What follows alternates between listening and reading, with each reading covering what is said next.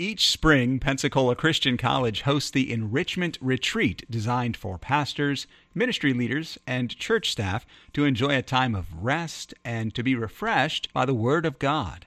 Today's message was from a past Enrichment Retreat keynote speaker.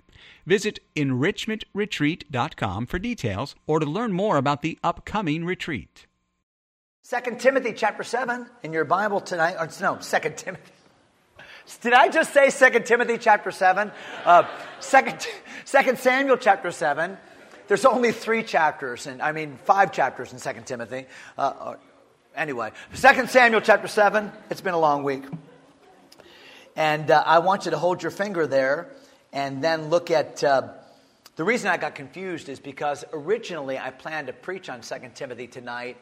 But honestly, as I've listened to the messages in the general sessions, all of the topical material that I would have covered in that message has been so well covered by these other messages that I really feel directed to preach this message tonight.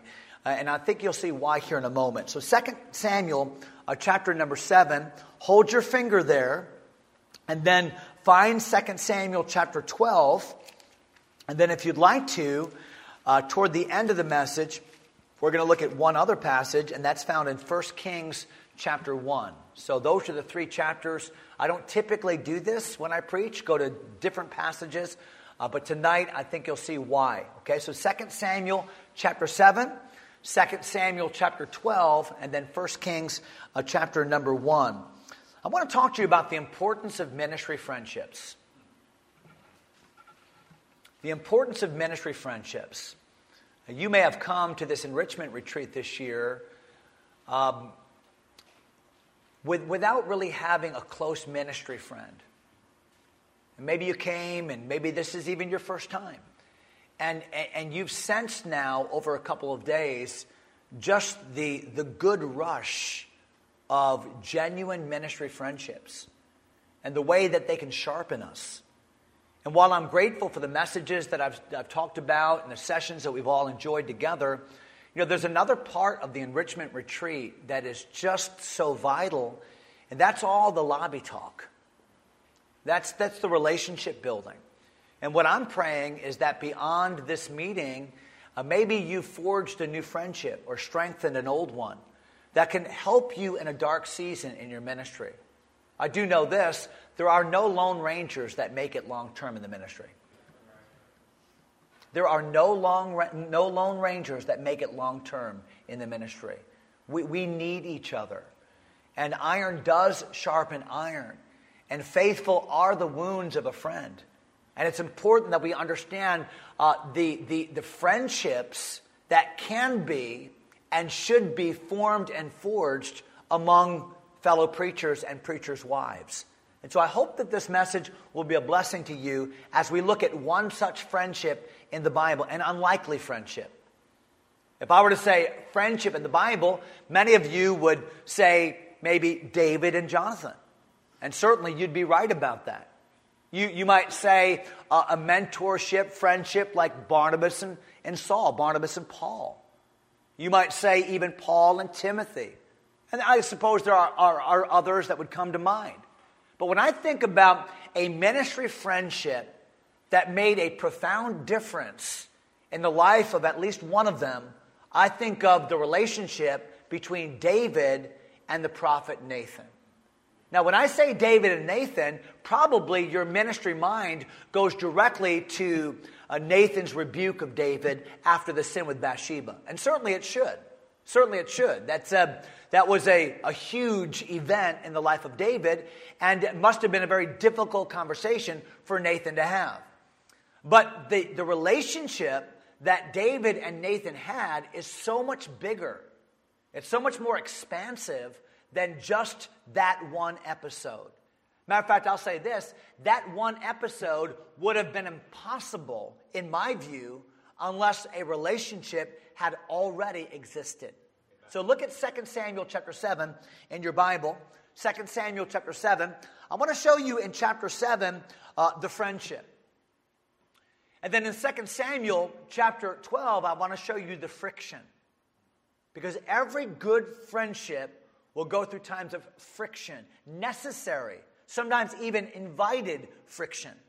And then when we get to 1 Kings chapter 1, all the way at the end of the message, okay, I want to talk about faithfulness. Because faithful are the wounds of a friend. And faithfulness is the mark of friendship. And so the friendship itself, and then the friction that was endured, and then the faithfulness that existed all the way until the end. Look at chapter 7 and verse 1, where the Bible says, it came to pass when the king sat in his house. Now stop for a moment. David now was the king of the United Kingdom. He had run from Saul for all those many years. The kingdom had finally come into his hands, but at first, remember, he only ruled the southern kingdom from Hebron. And it took 7 years for Ishbosheth and the Abner situation to resolve until finally, for the last 33 years of David's life, he ruled over what we call the United Kingdom of Israel. It's at this point, the Bible says in verse 1, that the Lord had given him rest round about from all his enemies. No longer is there the encroaching danger of the Philistines, that nettlesome enemy to the south and to the west. The Ammonites and the Edomites and the Moabites are no longer bothering. David is strong. The country is strong. The economy is strong. The military is strong. These are good days. So strong is David at this point in his ministry. The Bible says he's sitting in his house, which tells us that he's now built his palace. And you can read some of the parallel passages and know that David's palace was like no other building in the country. It was the biggest building. It was the most ornate building. It certainly was the most expensive building in all the country, David's house. Read all about it. How they imported much of the material and even the lumber that came all the way from Lebanon to build the house of David. And so now David is sitting in his house. What a house it must have been. As he looks at the expansiveness of his house and the ornate architecture, no doubt, that went into it, and all the artisanship that went into building that house. And there he sits. There he sits in 2 Samuel chapter 7 and verse 1. And he sits there with a friend of his. Watch what the Bible says in verse 2. That the king said unto Nathan the prophet. Now that's interesting. It's an unlikely pair. Nobody else, it seems, is in the room. Nobody else, it seems, is in the conversation. If you look at the scripture, it seems as if it's just David and just Nathan enjoying a night of repose in David's palace. And they're having just a random conversation together. But random conversations oftentimes tell us a lot about people's character. Random conversations tell us a lot about what's in people's heart. I mean, when you get beyond the weather talk, when you get beyond the sports talk, when you get beyond the common niceties and just listen to people's conversation, you learn a lot about their priorities, don't you? And so here's David and here's Nathan. They're having a conversation. Now, it's an unlikely pair because David is a king and Nathan is probably much younger than he. Now, how do you know that? Well, I don't know that for sure. There's no place in the Bible that tells us definitively how old Nathan was, but we do know this. Nathan wrote the biography of David's life, and so one of the biographies, one of three, and so when David died, we know that Nathan outlived him, and then we know this as well. From 2 Chronicles chapter 9 and verse 29, we know that when Solomon died, Nathan wrote the biography on his life as well. And so Nathan must have been a good deal younger than David and lived to a very old life to be able to write the biography of David, who reigned 40 years, and then Solomon, who reigned for 40 years. Now, that doesn't necessarily mean that Nathan wrote the biography at the whole end of Solomon's life, but probably Solomon had lived most of his life for him to have written that biography. What am I saying? I'm saying there's probably a big age gap between David and Nathan. And can I say, that's a healthy friendship. A friendship doesn't have to be somebody your exact age. And many times, the most valuable ministry friendships are good, bona fide friendships when there is an age gap. I'm glad for ministry friends I have that are in their 30s. They give me a perspective that perhaps I've not considered. And there's an energy and a vision sometimes that they have that perhaps I don't have or that's waning in my life. And so I think multi-generational friendships in ministry are important. Now, watch what the Bible says in verse 2. So the king said unto Nathan, the prophet, and I got to stop for one more moment. I'm sorry. And that's to say, it's interesting that both these men love the Bible. You know, David is a writer of the Bible. He's penned many Psalms by this time. And Nathan is a prophet. A prophet was one in the Bible who spoke to men for God. And so both of these men love God. Both of these men love the Word of God. And there's another commonality about these men that's really interesting. Because David had a father by the name of Jesse, who had a father by the name of Obed, who had a father by the name of Boaz, whose wife's name was, talk to me, Ruth. And Ruth was a Moabitess.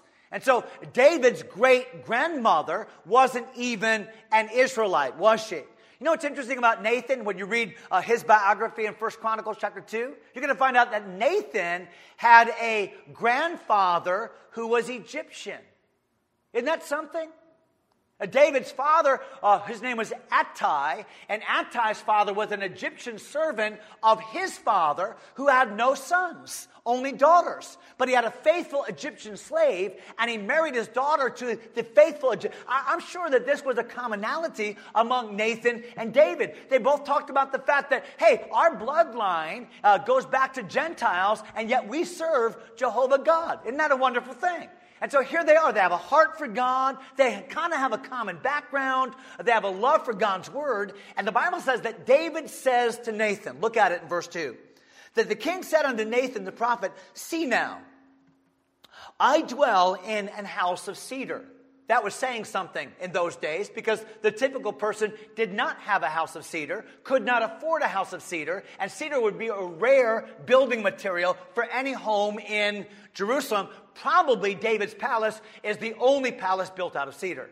I'd love to take you one day to the excavation of David's palace. This was the highest building in town. The temple was not yet built. There's Temple Mount right up there. There it is. But it's just a threshing floor right now. There's no building there. And David's palace is right down the hill from Temple Mount. This was the highest building in town, which was a problem eventually for David because it gave him a vantage point that other people did not have. And he could see other people's rooftops from his palace. He did not guard his vantage points. That got him into trouble in his life. But so far, so good. He's in a palace. God is blessing. The enemies have all been quelled. He's with his good buddy Nathan. They're talking about the word of God. And watch what happens in verse 2. He says, I dwell in a house of cedar, but the ark of God that David had recently brought to Jerusalem, the ark of God dwelleth within curtains. Now, we know what that means. That means the ark of God, upon which was the mercy seat of God, over which the Shekinah glory of God came and met with man. I mean, the most important artifact in all of the world, representing the contact that God has with man. Okay, that ark of God is in a tent. Do you see what David's saying? David, in essence, is saying, Nathan, he's just talking out loud. He's just thinking out loud. Nathan, look at this beautiful house. Look at this wonderful house I live in. I don't know, something doesn't seem right, Nathan. It just seems like I've got this beautiful house that I live in, and God, the ark of God is in a tent. It's like I get to have this palace, and God, the presence of God, lives in a tent. He doesn't make a commentary on it. He's just kind of thinking out loud. And watch what Nathan says to him in verse 3. And Nathan said to the king, go, do all that is in thine what? Heart. It was all David. David was all about heart. With my whole heart I have sought thee. Oh, let me not wander from thy commandments. Thy word have I hid in mine heart, that I might not sin against thee. Let the words of my mouth and the meditation of my heart be acceptable in thy sight, O Lord, my strength and my redeemer. David was a man after God's own heart. All about heart. And so Nathan knows that about David. Nathan knows the transparency and the sincerity of David. David said, boy, I live in this big palace and God's living in a tent. And Nathan just kind of cuts in and says, David, go for it. You're the guy to make it happen. I know what's in your heart. Just go do it. Build that temple. And watch what happens, because this is very interesting. So Nathan says, go, do all that's in thine heart, for the Lord is with thee. Verse 4, and it came to pass that night. So they finished the conversation, presumably. David goes to bed. Nathan goes home. And that night, the Bible says, the word of the Lord came unto Nathan. Now, what's interesting about that is the chapter is all about David. Matter of fact, this is one of the most famous chapters in the Bible because this is the articulation of the Davidic covenant, right? The famous Davidic covenant. This is when God gives that unconditional promise to David that there will be a seed coming from you that will be Messiah, and I'm going to bless your seed and bless your lineage and all of that, the Davidic covenant. But the word comes to Nathan. And the Bible says in verse 5, "Go, tell my servant David, thus saith the Lord, shalt thou build me an house for me to dwell in?" Hey, God says to Nathan, hey, Nathan, go talk to David and tell him I overheard your conversation. And I overheard how he's going to build me a big house. Okay, look at verse 6. "Whereas I have not dwelt in any house since the time that I brought up the children of Israel out of Egypt, even to this day, but have walked in the tent and tabernacle." So God says, hey, listen, I overheard your conversation, and David's going to build me a house, but I've never had a house. I've never had a house. Verse 7, "In all the places wherein I have walked with all the children of Israel, spake I a word with any of the tribes of Israel, whom I commanded to feed my people Israel, saying, why build you not me an house of cedar?" Okay, so in other words, I've never had a house, I've never asked for a house. See what God's saying? Hey, Nathan, go say to David, David, I overheard your conversation. You want to build me a house, but have I been complaining that I don't have a house? Have I ever had a house? Do I need a house? Have I ever told anyone I want a house? Because sometimes what we want to do for God is not what God wants us to do for him. Even though our hearts might be sincere. Look at verse number 8. "Now therefore, so shalt thou say unto my servant David, thus saith the Lord of hosts, I took thee from the sheepcote, from following the sheep, to be ruler over my people, over Israel." David, I remember when you used to write poems to me. I remember when you would pray to me. I remember when no one recognized your potential but me. I remember the heart you had for sheep, and I said, that's the kind of guy I want leading my people. David, you're so concerned about a big building you want to build for me, but I don't need a big building. I've never asked for a big building. I'm going to let your son build me a big building. I'm not against a big building, but David, your purpose is to lead my people the way a shepherd would lead sheep. That's your purpose. And he goes on to tell us some other things. For sake of time, we won't read the chapter. Okay, what is this friendship built upon in chapter 7? Let me give you 3 statements. Here they are. And we'll move on to point number 2. Well, what is this friendship built upon? I think, first of all, a friend in my life.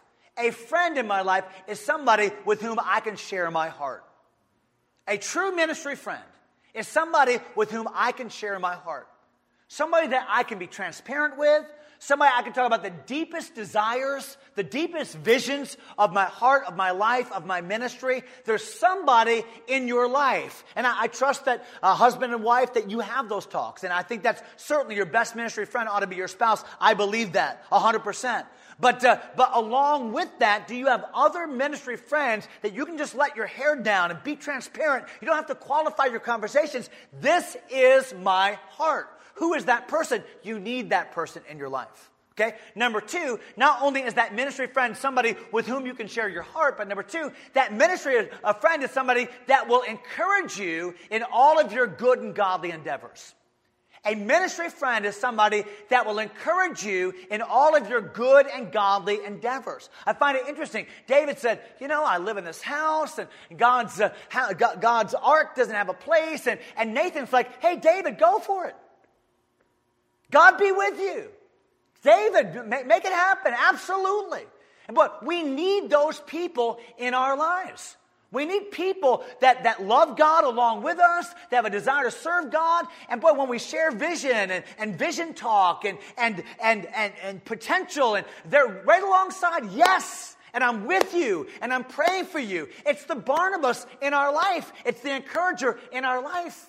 I remember starting our church years ago in the state of Connecticut back in 1992, early 1992. I remember calling a friend of mine who lived in upstate New York, whose name is Tom. I said, Tom, I'm going to start a church. He said, when? I said, Sunday. It's like, come on, when else do you start a church? I think he meant like, what month? But I said, no, we're Sunday. And I said, can you help me? He said, I'll be right there.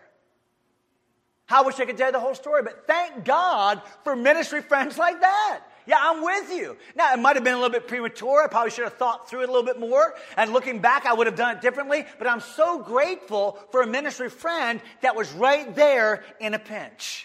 And so somebody with whom I share my heart, somebody that encourages me in all my good and godly endeavors. But number 3, a ministry friend is somebody whom God will use in my life to clarify His word in my life. God uses ministry friends to clarify the word of God in your life. You know why? Because sometimes when you're in your position, sometimes when you're in your situation, you can't see it clearly. Because emotions are foggy things. And all of the fogginess of the relationships. And I remember, Brother Jeff, when I was at Harvest, and I actually called you about this. And God was leading me to leave. I didn't want to leave. I didn't know what to do. I'm calling ministry friends that knew me and knew our church, had preached for us. And I'm saying, what do I do? What do I do? Why? Because I knew that my emotions were clouding me. And I didn't want to make an emotional decision. I wanted to make a biblical decision. And I find it interesting that God did not come to David in 2 Samuel chapter 7. He came to Nathan so that Nathan could go to David. That's so often the way God works in the Bible. I mean, God could give the gospel to people one-on-one, I suppose. But God, in His economy, has chosen to preach the word of God from people to people. How shall they hear without a preacher? God does that in our lives. You know why?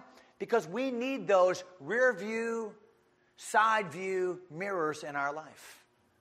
I remember as a 16-year-old kid going to Pat's driving school, not P-A-T apostrophe S, but P-A-T-Z, Pat's driving school in downtown Newington, Connecticut, the thriving metropolis. I remember going to Pat's driving school and learning how to drive. I remember when they taught us how to do a K-turn. I remember when they taught us how to back into a parking space. I remember when they taught us about blind spots. Remember that? Some of you, I followed you on the way to Camp of the Pines. You still don't know about blind spots. But, and that's your fault. It's not my fault for driving up 80 miles an hour on your left-hand side, okay? Anyway, here's how you avoid blind spots. When you're making a lane change, you check your rear view mirror, you check your side view mirror, or you do a head check left. Or you drive a Tesla and just read a book and let the Tesla drive the car.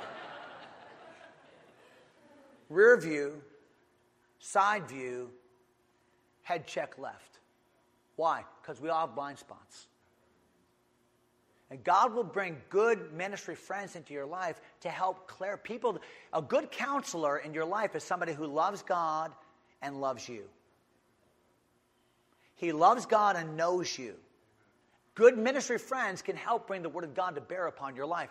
This, my friends, is a bona fide ministry friendship. All right? Number 2, real quickly, look at chapter 12. 2 Samuel chapter 12. So we saw a time of friendship. Now let's fast forward. David should have been at battle. David should not have been hanging out on the rooftop. David should not have given license to his lust. David should not have covered up his sin. David got himself into a pickle, didn't he? David thought erroneously that he had covered his sin effectively. Of course, we know that he that covereth his sin shall not prosper, but whoso confesseth and forsaketh them shall have mercy.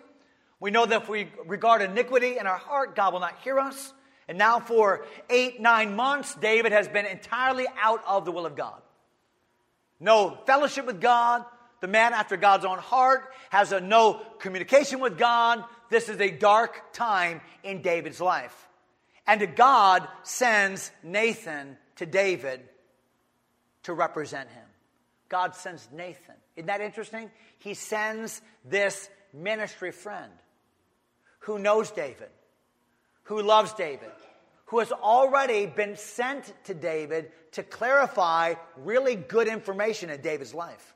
The last message that Nathan gave to David before chapter 12 was the message of the Davidic covenant. God sent Nathan to say, hey, David, I'm going to build your house. I'm going to bless your offspring. And Messiah himself will come from you. That's a great message. Now God sends the same friend to the same house with a different message. I call this a time of friction. If you've been in the ministry for any length of time at all, you have to go through times of friction, both on the giving end of giving counsel and on the receiving end of giving counsel. And watch what happens in chapter 12 and verse 1. Where the Bible says that the Lord sent Nathan unto David. Interesting. He came unto him and said unto him, there were two men in one city. Isn't that interesting? He comes to David and he starts telling David a story. Matter of fact, he doesn't get around to giving David the word of God until verse number 7. Where Nathan said unto David, thou art the man, thus saith the Lord. So until verse 7, Nathan is having a conversation with his friend. Now we understand it's recorded in Scripture for us today, so the story is Scripture. But understand, from an author-audience standpoint, when Nathan was speaking to David, he's coming and simply finding a way to communicate with his friend. See, a friend will help a friend to see himself. A friend will help a friend to see himself. Because right now, David is not seeing himself. David has a false conception about sin, about righteousness, about his own trouble. He cannot see it. And so God sends a friend who knows his friend to show his friend who he is. And watch how Nathan, who knows David, shows David who he is. Verse number 1. So there were two men in one city, one rich and the other poor. Well, already David can associate with both these men. Because David is very, very rich, and nobody is more rich in the country than David. So, there's a rich man, David, I get it. But there's a poor man. And David gets that as well, because David had a very poor occupation growing up as a shepherd, and David was in some pretty squalid situations when he was running from Saul, a vagabond. So David knows both how to be rich and both how to be poor, and like the Apostle Paul, I know how to be abased, and I know how to abound in everywhere and in all things. David's got it. So when Nathan says there's a rich man and there's a poor man, which one is David? Well, we don't know yet. Look at verse 2. The rich man had exceeding many flocks and herds. Is it not interesting to you how God quantified the riches of this rich man? Because he could have said the rich man had a lot of gold. He could have said the rich man had a lot of houses. He could have said the rich man had expensive garments. But he didn't say that. When Nathan quantified what the rich man had, he quantified it as he had a lot of sheep. Had a lot of flocks, herds. Look at verse 3. But the poor man had nothing. He had nothing but one little ewe lamb. Well, David knows all about one little ewe lamb. David, he took care of little ewe lambs. David grew up taking care of lambs. David would kill a bear to save a lamb. David would risk his life and kill a lion to save a lamb. David loved lambs. When David described God, he said, God, you're my shepherd. I'm your lamb. Boy, the lamb imagery in David's life, it was everything. But when God had told David, I'm going to give you this Davidic covenant in chapter 7, he described David as a shepherd. That's why I chose you, David, because you know how to shepherd sheep, but you know how to love people. And so when Nathan is trying to help David to see himself, he uses an illustration about sheep. Why? Because this is going to touch at the heartstrings of David. And the Bible says in verse 3, the poor man had nothing but, one little ewe lamb, which he bought and nourished up. It grew up together with him, with his children. Can we just call a timeout right now? This does not count toward my preaching time, Dr. Atkins, because this is a timeout. Okay? In a basketball game, you call a timeout. The clock's not running. Okay? Just a timeout. Now, I know this is just a story in the Bible, but this guy is weird, okay? Like, who lets a lamb eat at his table, okay? And don't be judging this guy, because some of you have a little dog at home that's masquerading as a dog, because it's not a dog, it's a cat, okay? And you let it eat at your table, okay? Time in. Okay, look at it. Verse here. It grew up together with him, with his children. This guy needs psychological help. It did eat of his own meat, give him some puppy chow, drank of his own cup. Watch this. It lay in his bosom. It was unto him as a daughter. So he loves this pet. Verse 4. There came a traveler. Have you ever extended the metaphor in your mind? Who is the traveler?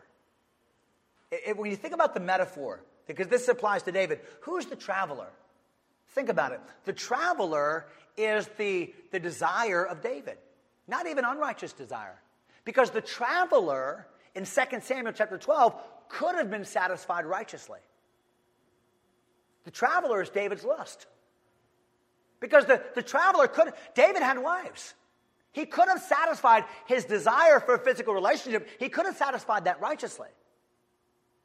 The problem was the traveler was satisfied unrighteously by the poor man's lamb. So watch what happens. So there came a traveler unto the rich man, and he spared to take of his own flock, of his own herd, to dress for the wayfaring man that was come unto him. He took the poor man's lamb and dressed it for the man that was come to him. Watch this, verse 5. And David's anger was greatly kindled against the man. David is hot. Man, he is bothered. What? What are you telling me, Nathan? You mean to tell me this guy had all of these sheep, and this guy had this sheep that he loved, and he took his sheep? Well, watch David's response. Verse 5. As the Lord liveth. Well, that's serious. That's an oath. That's an oath based upon God, the existence of God. As the Lord liveth, the man that hath done this thing shall surely die. Wow. The death penalty for stealing a lamb? That even goes beyond the law. Is it not amazing how we maximize the sins of others and minimize our own? What's the bad sin? I'll tell you what the bad sin is. Your sin. Okay? And yours is sin. Mine is a mistake. Okay? You see how that works? He's angry. And when you're angry, you get irrational. And I'll prove it. Because here's what he says. Kill him! And make him pay back. Well, probably you should say, make him pay back and then kill him. You know, you're not going to rifle through a dead man's pockets. Look at it. Verse 6. He shall restore the lamb fourfold. He did this thing. He did this thing. He did this thing. But watch the exacerbating circumstance. Oh, don't miss it. He deserves the death penalty. Why? He did the crime, but here's why I'm so mad, Nathan. Because he had no pity. He didn't have any heart. And if there's one thing I can't stand, it's when people have no heart. Man, he did this thing, and he had no heart. Now, we've all heard messages about Nathan and David, and I'm just going to give you what I imagine, okay? Because we all picture Nathan pointed his bony finger of accusation, and thou art the man, reverb, man. I don't think that's the way it happened. I think David lost it. This is just the way I envision it. I think David lost it. Kill him. I can't believe it. He had no heart. I think Nathan, the friend, said, David, I'm talking about you. David, this is you. David, look in the mirror. This is what you did. See, a friend will help a friend see himself. I remember a ministry friend I served with years ago. Great dad, great Bible teacher, great friend. could not coach a ball game without losing his cool. Couldn't do it. Everybody gossiped about him, murmured about him. What a hypocrite. He wasn't. He just couldn't control himself in that one area. I taught in a Christian school. I called him to my Christian school classroom. I called him by name. I said, listen, I'm your friend and I love you. You're losing your reputation because you can't control yourself on a basketball court. As your friend, I'm telling you, you need to never coach another ball game in your life. You're ruining your reputation. He kind of chuckled, laughed it off. Oh, that's a little bit. I said, okay, whatever. I'm just telling you, I love you. I'm tired of other people talking about it. I'm just telling you, this is what you need to do. You know, the next day we had Christian School Chapel. He got up. He was the preacher. He never preached a message. He got up and said, yesterday, a friend came to me and told me what I already knew and what I've already heard people whisper about. And as of today, I resign as the basketball coach, and he named our school. And it was a great day for him. Now, I know in that particular story I did the right thing, but 1,000 times I've not done the right thing. And 1,000 other times I probably should have been on the other side of that conversation. Those are the conversations ministry friends need to have. Do you have that guy in your life? Do you have that lady in your life, ladies, who can say to you, hey, can we talk? A friend helps a friend see himself. And then a friend brings the word of God to bear upon the situation. And that's what a friend will not shrink from telling people what the word of God says. Faithful are the wounds of a friend. David, you're wrong. Here's what God's word says. And David, I love you. You know I love you, but you're wrong. And there are consequences. And here it is. And he told him. God forgave David. But forgiveness doesn't mean that consequences aren't still coming. Right? So a friend will help a friend see himself. A friend will not shrink from giving his friend the admonition from the Word of God. But watch this, number 3. A friend will stay engaged in his life. Because sometimes what happens is, well, we have a problem with a friend who have to tell them something, Eric, that we don't want to tell them. And then all of a sudden it's like, it's awkward now. Okay, it's awkward because I know what you did, and we talked about it. So now it's like, it's awkward. We don't call anymore. It's kind of like I did my job. That's not Nathan. You know what Nathan did? Nathan stayed faithfully engaged in David's life. I mean, after David was forgiven, David and Bathsheba had some kids. Now, it's interesting because in one passage, it lists the sons of David and Bathsheba as Shemua. That was the first son. They named an orca whale after him at SeaWorld. And then Shobab. Can't make that name up. And then the fourth son, according to Chronicles, is Solomon. So if you read the one passage, it seems as if Solomon is included next in chapter 12 to kind of complete the story, but he was the fourth one born of David and Bathsheba. That's quite possible. I actually lean to that. Or it just might be that they're listed out of order in 2 Chronicles and Solomon's the next one born. Either way, David and Bathsheba had 4 children after the one that died. Shemua, Shobab, Solomon. You know who the fourth one was?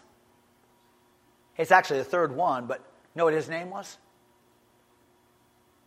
Nathan. Ironic? I don't think so. The first one that Bathsheba named. David named Shemua. David named Shobab. The first one Bathsheba named, Nathan. He defended my dead husband. He restored my current husband's walk with God by saying the hard things. He didn't give up on us. Remember when Bathsheba had Solomon? Solomon means peace. Shalom. Solomon. Guess who got the first birth announcement? Nathan. It's a boy. Nathan comes over. David's beaming. Hey. Here's my son. What's his name? Solomon. Oh, yeah. Hey, David, remember our conversation? Yeah. No, not that one. Remember the one back in the palace? Yeah. Remember I told you that God told me to tell you that you would have a son that would build a temple one day for God? Remember I told you that? David's like, yeah, that's the son. Nathan got to tell him that. That's the son. Can I hold him? Do you mind if I give him a nickname? I'm not going to call him Solomon. Because uncles can call kids whatever they want to call them, right? I'm going to call him Jedediah. Hey, he is beloved of the Lord. What a picture of grace. What a picture of God. Only God can do that. Only God can take the messiest situation and bring grace out of it. Only God can do that. Who's a friend? Nathan, he's a friend. Just like the friend you need to be. And you need to have. And then there's friction, but they work through that. I'm going to show you yourself as much as you don't want to see yourself. Like we turn a toddler's head to our eyeballs. I know you don't want to look at me, but you need to hear this. He stayed engaged. Last passage. Look at 1 Kings chapter 1, and we're done. Don't miss this. 1 Kings chapter number 1. I love this. Can we fast forward again? Solomon is now, 20 years old maybe. So we're fast forwarding at least 20 years. 1 Kings chapter 1. And look at what it says in verse number 5. Oh, don't miss it. 1 Kings chapter 1 and verse 5.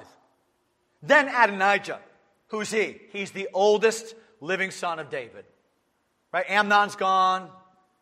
Absalom's gone. Right? Because Adonijah, he's number 4. He's the oldest son still alive. David is on his deathbed. David is so cold, he can't stay warm. He's on his bed. He can't get warm. Okay? If that's you, if you need like 4 extra blankets, you're like David. You got 1 foot on a banana peel, 1 foot in the grave. I'm just telling you that right now, okay? So David, he can't get warm. And Adonijah knows, hey, my dad's about to die, and there's no official proclamation about who the next king's going to be. But David had made it clear, though, privately, it's going to be Solomon. But Adonijah, he's like an opportunist. He wants to be the next king, so what does he do? Okay, for sake of time, I'll just tell you. He calls a press conference, calls all the other sons of David. There's like 50 of them, because he has multiple wives. And he gets all these guys together, and he has a press conference. And he has this big parade, and he announces to all the people, hey, I'm the next king. You better follow me. David's on his way out. I'm on the way in. Get on the Adonijah ticket, right? But Adonijah's shrewd, because he doesn't call Benaiah, that's David's bodyguard. He doesn't call Zadok, that's the faithful priest. And he doesn't call Nathan, because he knows that these guys are going to be loyal to David. So guess what? The news gets out. Oh, Adonijah, this is a coup. He's going to take the kingdom, and David's about to die. And what are we going to do? This is going to be the death of Solomon. This is going to be the death of Bathsheba. So what does Nathan do? Nathan goes into Bathsheba and says, Bathsheba, listen, I need your help. Bathsheba, you need to go in right now to David, because you have a way with him that no one else has. And you go in, and I want you to tell him everything that's going on. He's not going to like it, but he needs to hear it from you. And so go tell him. And then when you're coming out, I'll go in and I'll confirm everything you just said. So Bathsheba goes in. Hey, David, here's what's going on. I hate to be the bearer of bad news, but your son Adonijah, and it's looking bad. And you said something about Solomon. And she goes out. In walks Nathan. Nathan, hey, everything Bathsheba said is true. And I know you don't want to hear this right now, but what do we need to do? David said, faithful Nathan. Take my son, go down to the Gihon Spring, right outside of Jerusalem. Publicly, I want you and Zadok and Benaiah, the other mighty men, go down. I'll send a guard, but you go down there, and I want you publicly to anoint Solomon so everyone knows. You know what? That was a dangerous thing to do. But you know what Nathan does? He does it. And you know the story. You know the story. That Solomon becomes the king. And you think, well, David dies. Solomon reigns. What a great friendship. What a great story. But it's not over. It's not over. Do you know that Nathan has 2 sons? One's name is Azariah. The other one's name is like Zabud or something like that. One, watch this, one of Nathan's sons is the chief governor for Solomon. Solomon divides his kingdom into 12 governorships, and one guy is over Judah and over the other 11. Guess who that is? Nathan's son. And the other son of Nathan is the Ahithophel to Solomon, the chief counselor. The chief counselor. So Nathan not only serves David, but Nathan's family serves Solomon's family. And then Solomon dies, and then Nathan dies, and then Azariah dies, and Zabud dies. And Solomon has a son by the name of Rehoboam, and Rehoboam has a son by the name of Abijam, and then Asa and Jehoshaphat, right on down. And they have sons who have sons who have sons who have sons who have sons. Who has a son whose name is Jesus? Don't miss this. And so if you look at the lineage of Jesus in Matthew chapter 1, you're going to find it's David, Solomon, Jesus. And if you look at the lineage in Luke chapter 3, the human lineage through Mary, through Heli, the father of Mary, right? When you see that lineage, it's David, Nathan, the namesake, the son. And so who is Jesus? He's the confluence of Solomon, Nathan, grace, truth, perfectly embodied in the friend above all friends. We all need a friend like Nathan, but listen, my friends, we all have a friend like Jesus. What a friend we have in Jesus. All our sins and griefs to bear. What a privilege to carry everything to God in prayer. There's not a friend like the lowly Jesus. No, not one.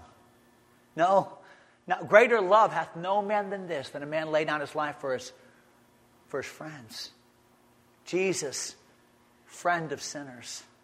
Jesus, lover of my soul. We need good ministry friends. I hope you have one. I hope you'll be one. But I hope you'll remember, first and foremost, Jesus is our friend.